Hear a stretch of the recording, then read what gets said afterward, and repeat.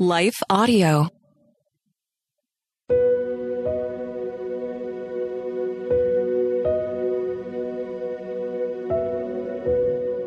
Hello.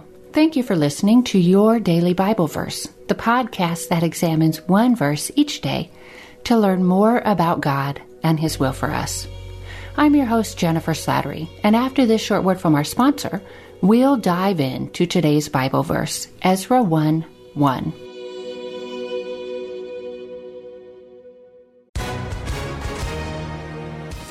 Hi, everyone. If you've been injured in an accident that was not your fault, listen up. We have legal professionals standing by to answer your questions for free. Call now and find out if you have a case and how much it's potentially worth. Call 800-497-4410. I'm here with spokesman John Wolf. So, John, tell everyone listening who should call right now. Well, Maria, first off, thank you for having me here. It's always nice to answer the listeners' questions. Now, as far as who should call in, anyone who's been injured in an accident and think you deserve compensation, give us a call right now. 800-497-4410. You'll find out if you have a case and how much it's potentially worth. Thanks, John. You heard it, folks. Take advantage of this opportunity and call now. 800-497-4410. Advertisement sponsored by Legal Help Center. May not be available in all states. Today's Bible verse is Ezra 1:1. In the first year of Cyrus, king of Persia, in order to fulfill the word of the Lord spoken by Jeremiah, the Lord moved the heart of Cyrus, king of Persia, to make a proclamation throughout his realm and also to put it in writing. Have you ever felt like maybe God has forgotten you? Like He's just going to leave you wherever you're at in your current circumstances? Or have you ever worried that due to poor choices in your past, you forfeited God's blessings and His plans for your life? The longer we wait on God, the harder it can be to hold tight to His promises. I imagine there were numerous people living in Persia during the time of King Cyrus who had long given up any hope of ever returning to the land that God had given His people. Some of them had remembered life in Jerusalem, their homeland, the beauty and the splendor of the temple, but also all the ways they had failed. Decades prior, they had messed up big time. They'd rejected God again and again, and they began practicing Canaanite idolatry, known to involve all sorts of destructive practices, including, in some cases, temple prostitution and child sacrifice. Because of ancient Israel's hard-heartedness, wickedness and violence had pervaded the land. God warned them numerous times to repent, but they ignored Him. As a result, God allowed their enemies to capture them and cart them off to Persia, where they remained in exile for 70 years. And while many of the exiled Jews assimilated into the Persian culture, building homes, raising families, owning businesses, some retained a deep, deep love for their homeland and longed to return. Year after year after year, they waited, holding tight to God's promise spoken previously through His prophet Jeremiah. Through Jeremiah, God had told His people that the Babylonians would soon conquer them and wrench them from their beloved homeland. But He also promised that their exile wouldn't last forever. After 70 years, God would bring judgment upon the Babylonians and freedom to His people. Jeremiah 29:10-13 states, "This is what the Lord says. When 70 years are completed for Babylon, I will come to you and fulfill my good promise to bring you back to this place. For I know the plans I have for you, declares the Lord. Plans to prosper you and not to harm you. Plans to give you hope and a future. Then you will call on me and come and pray to me, and I will listen to you." In Ezra chapter 1, we see God's faithfulness to fulfill His promise, and in a very unexpected way, through a Persian king. Some think that maybe Daniel, the man we meet in the Bible book bearing his name, that Daniel may have shown the king Jeremiah's prophecies, and that maybe that's what motivated Cyrus to free the captives. Well, regardless, I doubt anyone would have expected their liberation to come through him. And in this, we see a few things. First, as I said, we see the faithfulness of God despite his people's pervasive unfaithfulness. And this demonstrates that his faithfulness isn't dependent on us. Instead, it's dependent on his character and his heart towards us. God did not want his children living in captivity.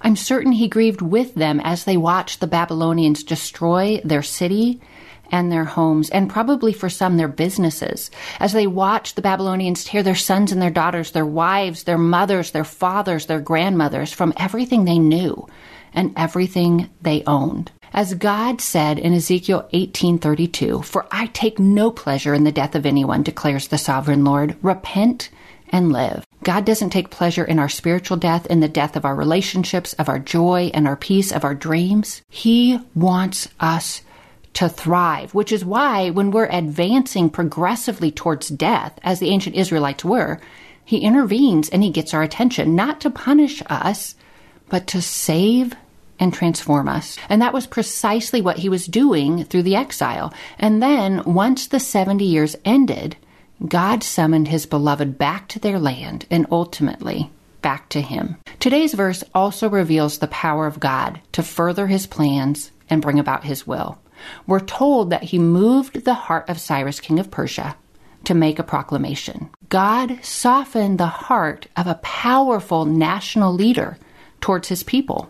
Many of us are frightened of corrupt leaders, most likely because they seem to hold such power and influence over our lives. But in light of today's verse, our fears indicate that we give them much more power over us than they actually possess. Consider Proverbs 21, verse 1, which states, "In the Lord's hand the king's heart is a stream of water, that he channels toward all who please him." So in other words, God retains full control. And while we may not always understand all that occurs this side of heaven, we can trust God's heart, his power, and his faithfulness towards us, his children. We can stand firm today knowing God will fulfill every promise he has ever made.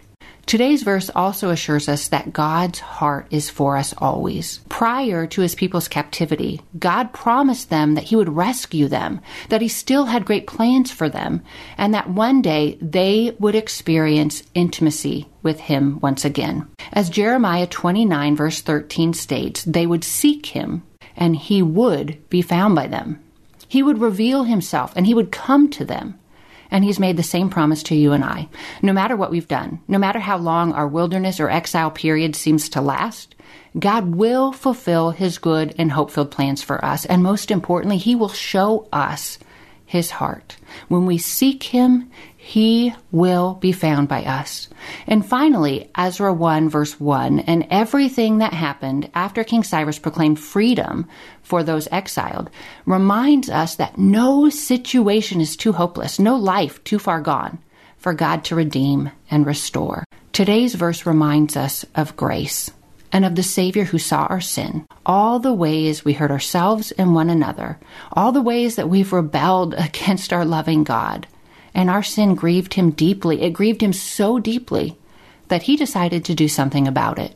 He came to earth as a man. He took our sins upon himself, and he died on the cross, paying the penalty we deserve, thereby satisfying God's justice, while also revealing the depths of his mercy. And through that, Christ broke the power of sin in our lives, and he set us upon a new path, a path of life and of hope. His death and resurrection reconciled us to the Father and provided unhindered and ever-increasing intimacy with the God who sees us, who loves us, who is for us, who has crafted hope-filled plans for our lives, and has the power to bring those plans to pass. Our God is faithful to fulfill every promise he has made. Therefore, we can endure whatever challenges we might face today, knowing hardship won't have the final say.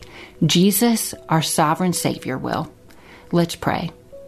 Holy Father, thank you for your plans, for your faithfulness, for your promises. Thank you that you speak words of hope to us, even in the middle of our despair, even after we have rebelled and failed you. You still reach out to us, you still pursue us, and you still speak words of kindness, of love, of grace, and of mercy, always inviting us to return to the one who loves us. Lord, when we are in those wilderness places, when we are in places where we feel as if we're in exile, help us to hold tight to your promises. And when we are in that place of restoration, help us to hold tight to you. May we seek after you every moment of our lives. We thank you for the precious gift of salvation you have given us through your Son, our Savior, Jesus. And it is in his name that we pray. Amen. Thank you for listening to Your Daily Bible Verse, a production of Life Audio and the Salem Web Network. If you enjoyed this episode, would you leave us a rating and review in your favorite podcast app? It helps us connect to more listeners like you. This episode was produced by Kelly Gibbons and Stephen Sanders, with executive oversight by Stephen McGarvey. We want to thank our wonderful hosts, Jennifer Slattery and Grace Fox. You can hear more from Jennifer by visiting jenniferslatterylivesoutloud.com. And you can find out more from Grace by visiting gracefox.com. For more inspirational, faith-affirming podcasts, visit lifeaudio.com.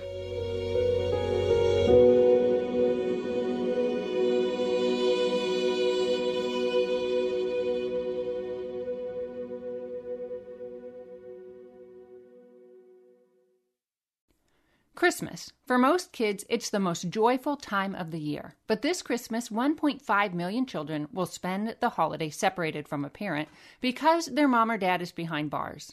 Prison Fellowship Angel Tree needs churches in our communities to volunteer to bless local children with a gift, the gospel, and a loving message from their parent. I believe this is an incredible opportunity for our listeners to share the love of Jesus this Christmas. Many of Prison Fellowship's partner churches continue ministry to local Angel Tree families after Christmas is over. Through this ongoing care, Prison Fellowship Angel Tree strengthens and encourages families every day.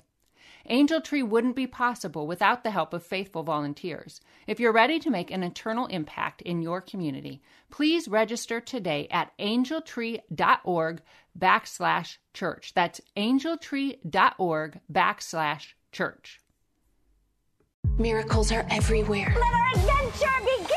Discover PureFlix, your premium streaming service where faith and family values come home. Ready to have some fun? The most exclusive selection of quality, wholesome movies and series that will uplift your spirit. A man can argue whether God exists, but when he looks at his daughters, he knows. With new arrivals every week. Unbelievable. Save big and enjoy the possibilities, like invitations to exclusive theatrical screenings. I see it, so I believe it. Find out more by joining today at pureflix.com. Have you ever considered yourself a messenger? I mean, you are called by God, and aren't we all praying the big prayer, "Here I am, Lord, send me"? So if we put two and two together, you've got a message to deliver, my friend. Whether it's mics like this, bookshelves around the world, stages to take, art to make, or businesses to build, it's time we start testifying truth unashamedly, creatively, and in love.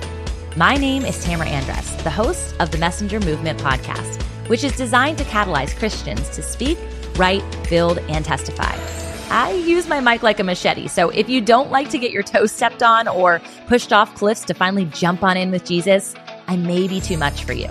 But if you're ready to turn your message into a movement and want to run with other messengers doing the thing at scale globally, search and follow the Messenger Movement podcast on your favorite podcast platform or lifeaudio.com today.